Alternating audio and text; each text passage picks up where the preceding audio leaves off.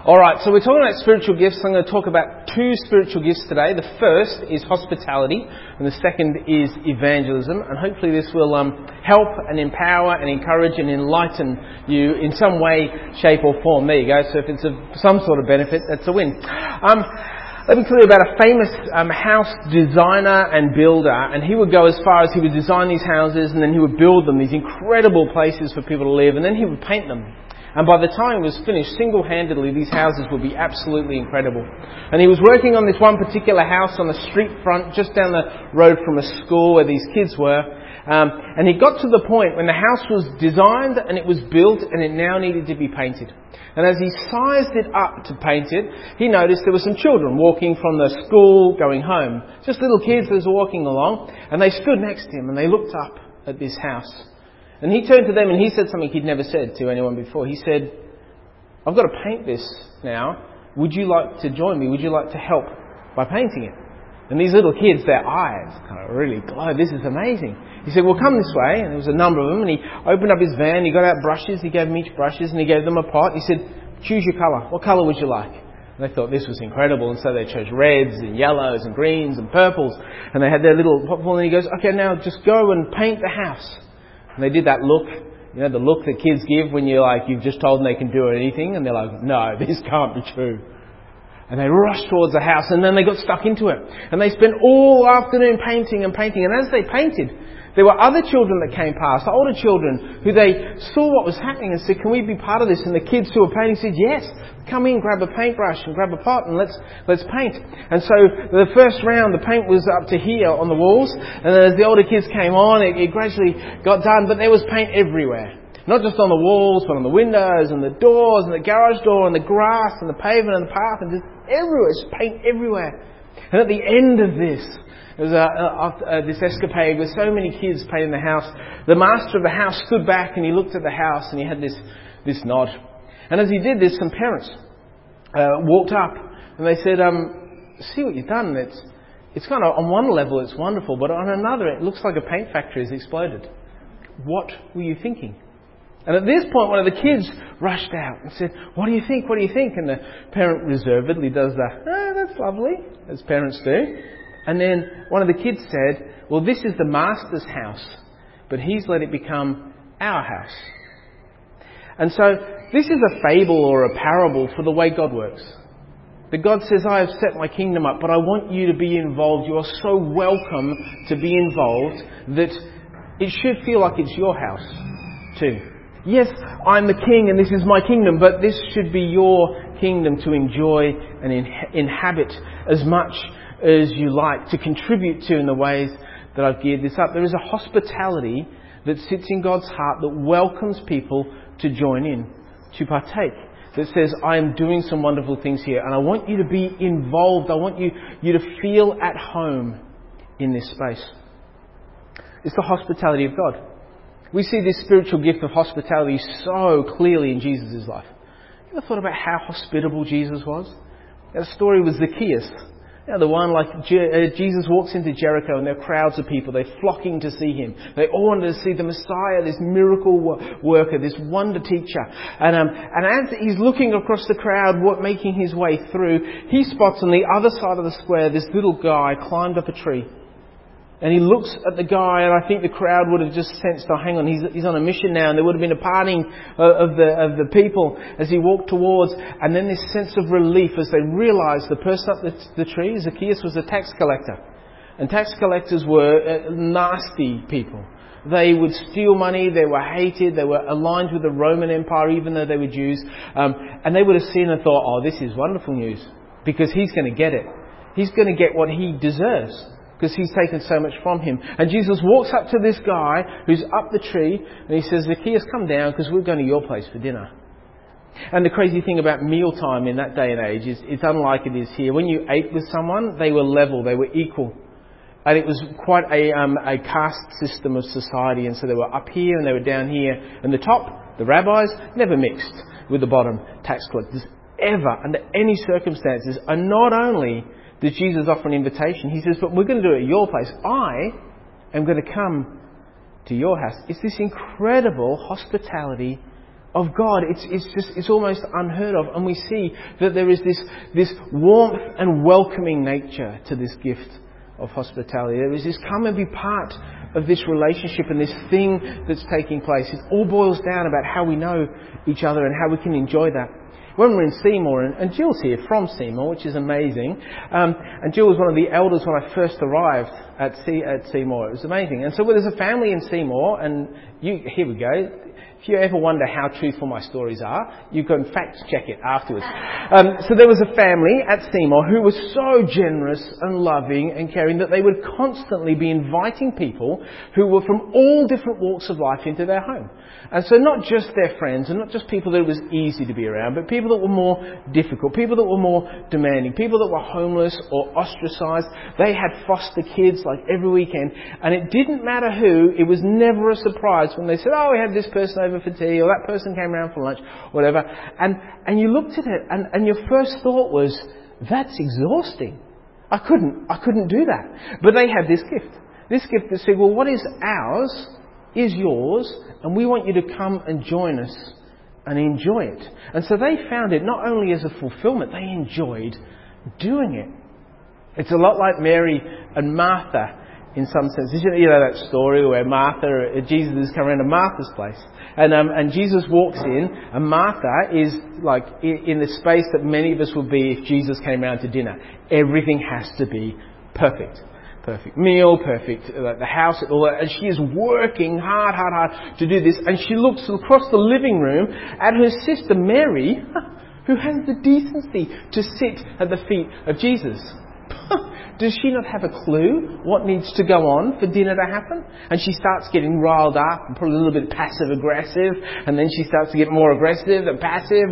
Like, "Mary, why are you being so lazy?" And Jesus at this point reveals to her that hospitality isn't about all the frills. It isn't about everything being perfect. It isn't about, having that place to live in or to entertain. It's about the heart that has been extended to Christ, is extended to other. Hospitality is about enjoying relationships. It's about valuing people and saying, "Come be part of my mess.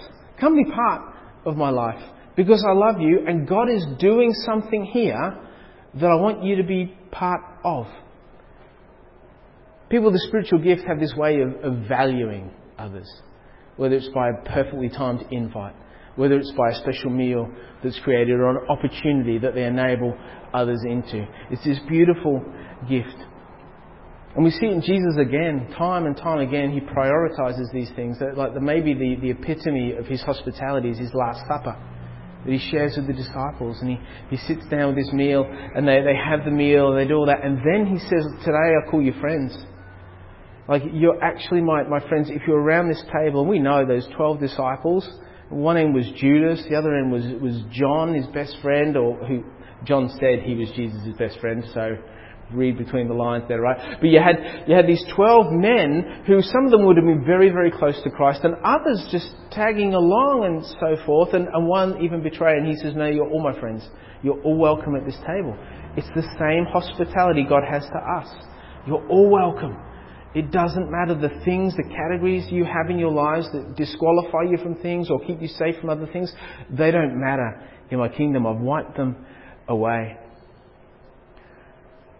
The spiritual gift is this way of bringing Christ into the room with other people to say something special is happening here and Jesus is here. And those people who have it, you know it.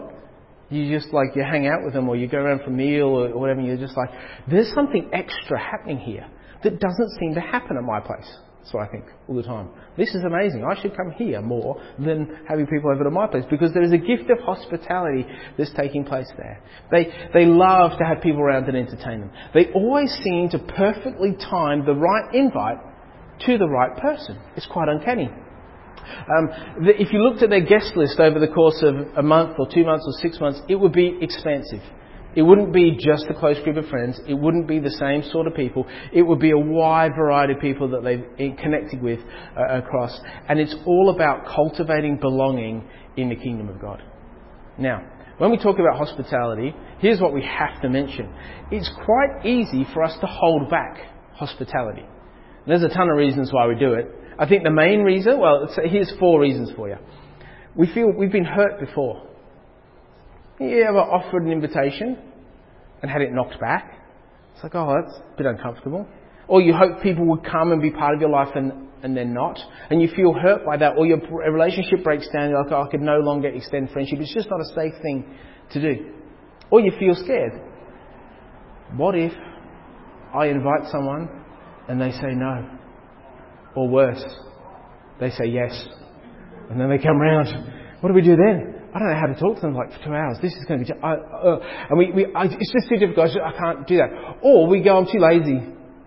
I just can't be bothered. I know I should. I know it's important. I know Jesus did it, but I can't be bothered. Or the opposite. I'm too busy. I know I need to do it more. I wish I could do more, but my life is so full.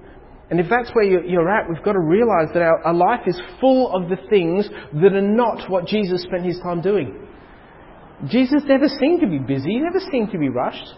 But he always had time to be hospitable to people, to invite them into his life. It's quite a remarkable thing. We have no right to limit this gift that God has given and placed in this. Now, some of you are sitting there going, jackpot, because I don't have the gift. So I hope everyone else that has the gift is feeling bad, but I don't have the gift. I don't have the gift either. Now, here's the bad news for us that do not have the gift. We are still called to be hospitable. Our lives are meant to be come and join in. And so the problem with preaching is that when you preach, you get preached to by the sermon from when you start thinking about it to when you come to deliver it. So you guys get 30 minutes? I get 4 weeks. It's horrible. And so this one was a sense of God saying to us, Ralph Lindell, you're too busy. Where does hospitality fit in around this? And so Saturday night, we were just exhausted and smashed, but we'd made the decision that we were going to invite our neighbour, Luke, who I've talked to you about before. I probably should stop calling him Luke, because one day he might turn up and you'll be like, you're Luke! Oh no. What's he said? No, he's a great guy. So we invited him around and he came around for tea. And beforehand it was just like, a night off will be so good. I've got to get ready for today. Today was going to be a big day, and all those excuses that come to mind, right? It doesn't matter. They're all there. But the minute it's go time, that stuff falls away. And you're like, this is great. And we got to chat and we got to share, and he knows a little bit about my world and stuff, and so we got to talk about faith and we got to engage in that whole thing. And he went away feeling more connected and more belonging to someone and something. He's not a lonely guy, but he felt more of a sense of, I matter, I belong. And that's what we wanted him to. Hospitality changes people, because God changes people through our hospitality. So I want to encourage you in there. Is this week, who do you need to be hospitable to? Who's been on your heart or your mind for a long time? You're like, I'll get to that one day. Well, maybe this week is that week to make that call. All right, we're going to shift gears and we're going to talk about evangelism, because evangelism is really similar to hospitality. Hospitality, in a sense, is come be part of my life in a way that you host people. Evangelism is come check out what God is doing in my life in this way. And I think I do have the gift of evangelism, or at least it's on that somewhere toward the strengths area. And so talking about Jesus is easy. I love it. It's thrilling. It's exciting. I get to do it on a fairly frequent basis. In fact, since shifting where I worked 3 years ago, I in the first month had more conversations about faith with people outside the church than I had in the previous 9 years. And I was just like, my heart was singing. I'm like, yes, this is what I'm meant to be about. And so evangelism is about asking the right questions. We get freaked out. It's like, how do I say the right thing? What if I'm asked a question? All you need to do is ask a really well-timed question. So you can take the stress off of like, oh gosh, what do I do? Just think about questions. What question could I ask that would open someone up? So on Thursday night, we have an exercise class here. There's a couple of our friends who've been there for a long time now. We know them through Mother's Group. They're not Christians. They came to our Christmas service, which was just amazing. Their first time in church, ever. And so they come onto this exercise class, and we were literally walking from that corner across this room, and Laurie says to me, I've been watching The Good Life. So have you guys seen The Good Life? It's a Netflix show, and it's about basically what happens after you die. And the gist of the story is they spend a lot of time thinking they're in the good place and things going wrong, and they're actually in the bad place getting fooled. And then it flips, and they go to the good place.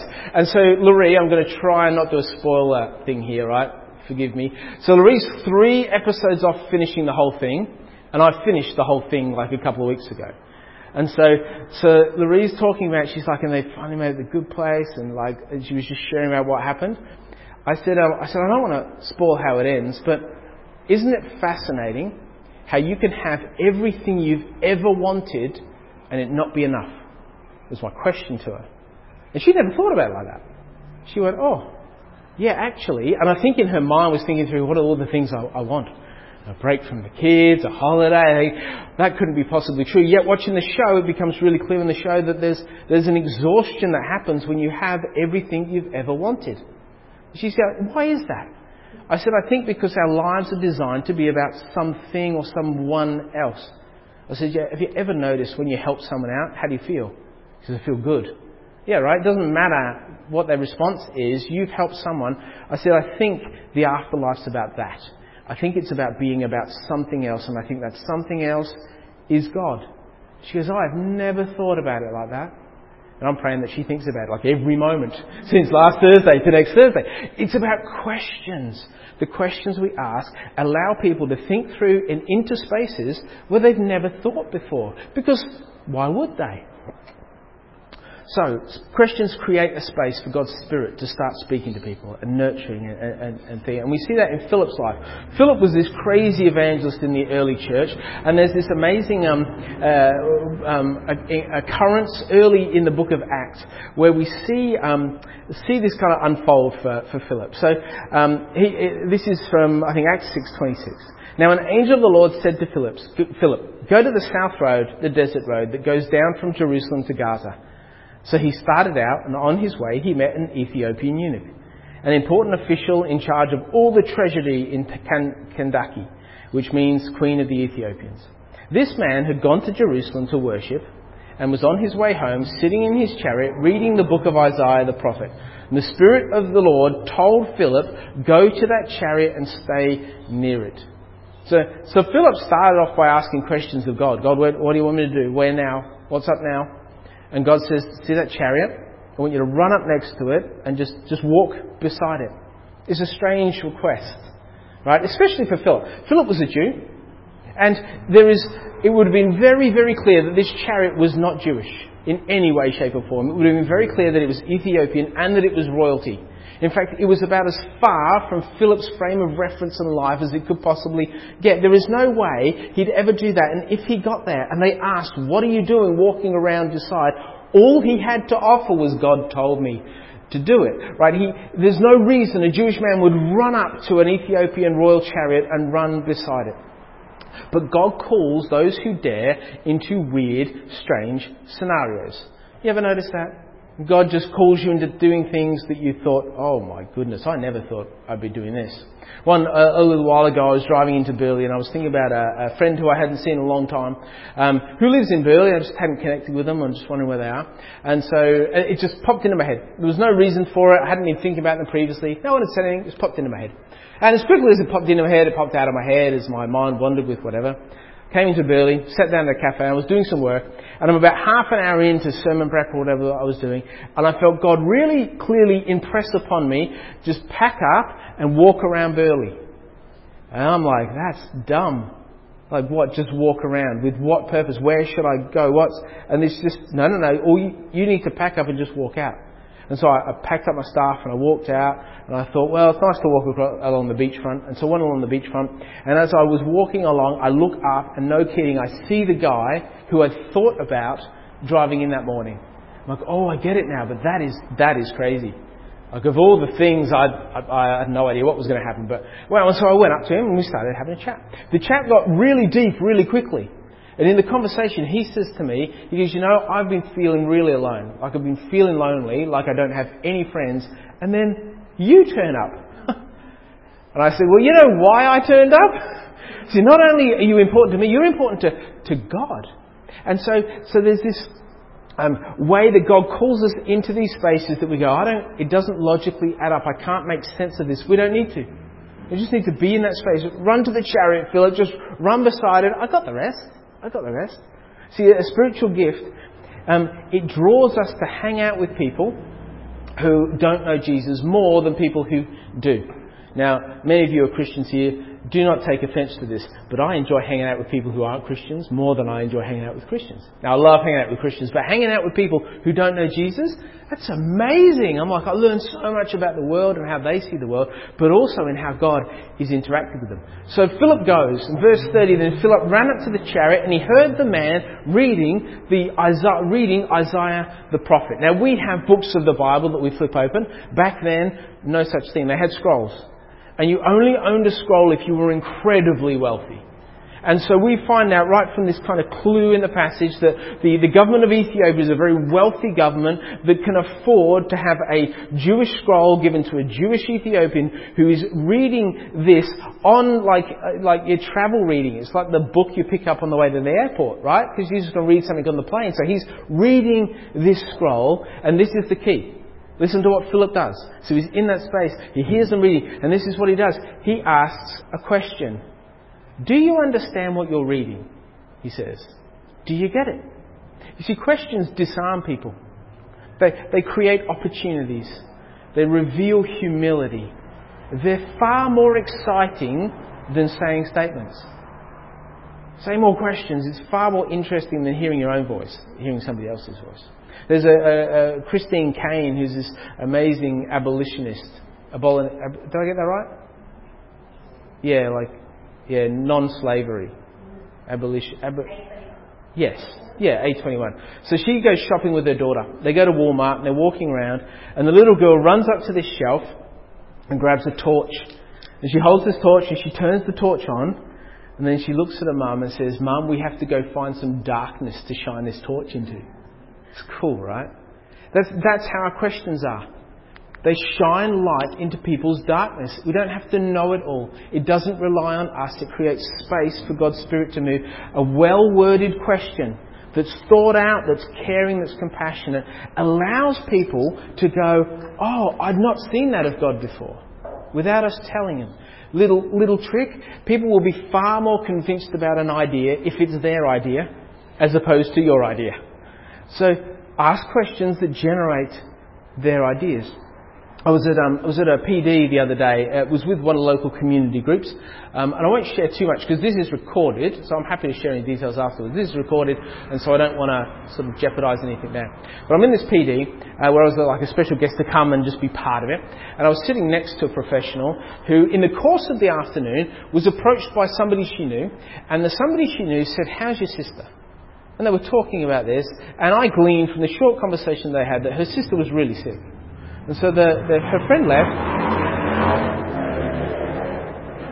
The friend left, and I said to her, I go, your sister's not well. And she goes, "No, she's not well at all." I said, "How not well are we talking?"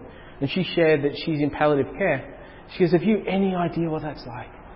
I said, "Actually, I have. I'm really quite familiar with that." And she said, "Oh, you've had someone close to you die." I said, "Well, yes, but also I'm a minister, I'm a pastor. This is part of what I do." She was like, "Oh, wow, like this, there's this avenue and opportunity of something of hope that's connected to that was previously closed off." And then we started talking and sharing. I just asked about it. So I was just asking questions, right? I didn't need to know anything, just asking questions. And she comes to the end, and it felt like the conversation was wrapping up. And I said, "Look, I just want you to know I'm going to pray for you, and I'm going to pray for your sister." I said, "That doesn't mean it's going to be all okay, but it does mean that God wants to be so close to you in this situation. And if you need me, you can get my number through this avenue, and you can do that. And I'm more than happy to catch up and help. But you need to know God loves you and God cares." And there was this moment of like, I so needed that. I don't know what to say to that. That is amazing. I'm completely blindsided by that. This kind of look and reaction. And it was this beautiful moment where the gift ushers us into spaces where we can just say, "This is how much God loves you." To be honest, it doesn't matter about how I've performed in sharing that or talking about that. God loves you. I think people with the spiritual gift of evangelism find themselves in that space where they just want to pray more and more and more for people who don't know Jesus. And so if you find that, I've constantly found I'm drawn to those people at work, I'm drawn to my neighbour, I'm drawn to my sporting body, I'm drawn to those people that I recreate with, to pray for them, and it seems like nobody else cares about them. That's just evidence of this gift alive in you. So Philip asks, he says, "Do you understand what you're reading?" He says, "How can I, unless someone explains it to me. What are the chances? Because Philip does get it. He understands it. Philip can do that. And spiritual gifts create opportunities for faith to be explored. So you'll find yourself in situations where you're like, what are the chances that this question would be asked of me in this moment for this thing? And so he invites Philip to come up. This is crazy, right? This is like the royal attendant invites this Jewish man who's kind of scruffy running by the side of the track. Says, come on in and share this moment with me. It's such a good question. You see, people are asking all the wrong questions. If you talk to people, they're not asking, does God love me? They're asking, how do I survive in this world? How do I keep my kids safe? How do I stockpile as much toilet paper as humanly possible? How do I afford to live where we are? They're asking these massive questions, and a well-timed question helps them change the questions they ask. So our questions are not only allowing avenues for the Spirit to explore, they're actually breaking things open so people can think in a different way. I've done 2 funerals the last week. I did a funeral on Friday and a funeral on Monday. The one on Monday was massive. It was the 300 people. It was just intense and crazy. The one on Friday was a Russian Orthodox family of 6 wanted me to do the ceremony because they think I'm both Russian and Orthodox. They just said, we think you're the closest that we can get, but we've had fallings out with that church, and so can you help us? And in both services, I asked the question, rhetorical question, I said, do you know that God loves you so much, as I'm preaching, and just is a constant invitation to share life with Him? That's the God who loves you, who is here with you in this grief. And people were genuinely taken aback. There was this question, like, what if that's true? It's not true. What if it is? Though, how do I know if it's true? What do I need to do to explore that? And of course, they then move toward God. They turn their gaze to God. They allow a space for the Spirit to come in. So Philip does all this. And then he says, the Ethiopian says, tell me please, who is the prophet talking about, himself or someone else? And Philip sees this avenue to go, at this point, because you've asked me a question, I can give you his testimony. And so he kind of delivers his testimony. He tells him about the fulfillment of who Christ is and what Jesus does, and has such a profound effect on the Ethiopian eunuch that he says, we should get baptized, like right now. Pull it over! There's a puddle. And literally he gets baptized into the puddle, into Christianity, and they think he is the reason Christianity spread throughout Africa, because of his connection to Ethiopia. From a question, do you get what you're reading? Does that make sense? Not even, I can help, let me show you. Does that make sense? As a prompting and lead from the Spirit. Now here's what I want to say, just like I said with hospitality, it's easy for us to go, I don't have that gift, so I don't need to worry about it. But that's the Scripture says there are people called to be evangelists, but then there is the work of the evangelist. Do the work of the evangelist, but there are people who are specifically gifted into this. And so I want to encourage you that just to be open to this, to be praying for this, to just be sensitive to where God's leading. I'll finish one last story because I'm pretty sure she's going to hear this, and it'll be really interesting to see what her feedback is. So my cousin Mary, who came to Village like about a month ago or something like that, you guys made feel really welcome. She's had a number of really big, significant challenges that she's faced. One we prayed for a long time ago when she was facing cancer, and she found healing about that. It's been amazing. And so we're driving along, and so she's up here for a week. We're driving along. She's in the passenger seat, and she says to me, "All right, I've got to ask you a question." I said, "Okay, I'm good." And she goes, "What's it with this Jesus thing?" So she said, right? So she's not a Christian, but she said, "What is it with this Jesus thing? Like, I get a lot of the other God stuff, but the Jesus thing has got me completely stumped." And the first words that came out of my mouth, the first words, I said, when you look at Jesus, that's God with flesh on. And then I proceeded, this is quite funny, I proceeded to extrapolate on that and explain this. And I'm talking. And then when I kind of run out of stuff to say, she says, "Oh, that first thing you said was really good." The first thing was more of God saying, "Oh, this is what I want to say." And me going, "Oh yeah, I got this, yeah." There are opportunities all the time And so she will now have a reminder to go to Alpha, and there's an Alpha around in a local church right near her house, but she keeps saying, I'm going to get there. So Mary, hope you've done that. But people need us to articulate the hope we have in Christ. There comes a point when they go, through every other means, I need verbal on this, I need it to make sense. And we need to just be willing and not be scared, but let them move toward that in their own time, because we have the opportunity to give the reason for the hope that we have in God, which is Jesus. So let's pray. Loving God, we are so thankful for the relationships you've placed in our lives already, of people who you just want them to know you love them so much. And so use us this week to show that and to display that, to reveal it, whatever it looks like. Give us questions to ask people that lead them in a different avenue. Give us words to say that are just timely and beautiful and fit so well. Lord, encourage us to be more hospitable with our lives, to invite people into our lives more often, in all sorts of ways, shapes and forms, that we might see your work unfold before us in the lives of others.